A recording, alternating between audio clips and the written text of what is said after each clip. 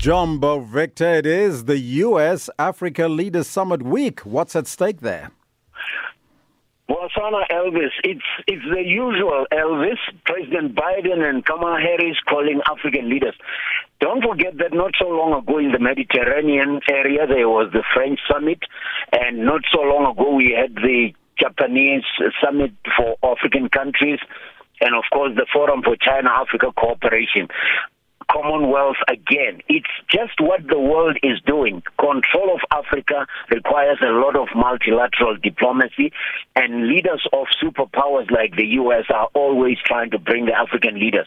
But in the case of the U.S., it's specifically to manage the influence of China in Africa, because as you realize, the China-Africa trade has grown phenomenally over the past 20 years, and America doesn't like that. Unlike President Trump, though, Biden is using more diplomacy, calling African leaders through to talk about and build those relationships. If you remember, Donald Trump just took on Chinese corporations, including Huawei, and told everybody in the world to stop doing business with them. So it's different kind of diplomacy, but that's how America has always managed the world, bringing the leaders to America to try and slow down the growth of China, which is fast becoming that largest economy in the world.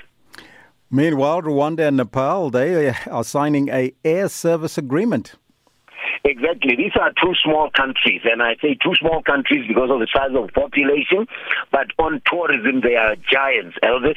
Rwanda has become what it is in the main by focusing a lot on its, not just governance and getting tough on corruption, but they became deliberate about tourism. You watch the English Premier League, you will know that Arsenal has the Visit Rwanda on their sleeve. That's a very expensive contract, about $50 million a year, I think, that they pay to promote that, and they target high-end tourists. So being a tourist destination and Nepal being where the Himalayas are and where people go for all kinds of tourism, it's going to be a very strategic relationship. So this air agreement is to promote travel between the two countries. Because if you are in Nepal, which are the countries that you're likely to see? Rwanda, and your next holiday will definitely be that. Talking about Chinese influence on the continent, in Kenya, a Chinese engineering company will construct a $300 billion clinker factory. Sinoma. It's called Sinoma, and it's also challenging European manufacturers.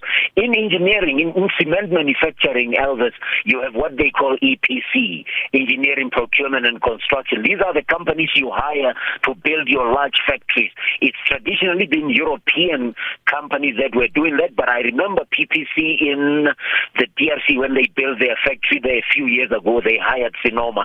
Sinoma and this Savannah company, which is owned by a Mauritian asset bank, are going to build a clinker factory in Kitui. Kitui is about 200 kilometers east of Nairobi near the Machakos County, and it's a very important development. But clinker, just for those who might not know, is more like dough. If you're making cake, you need dough. If you make cement, you need clinker.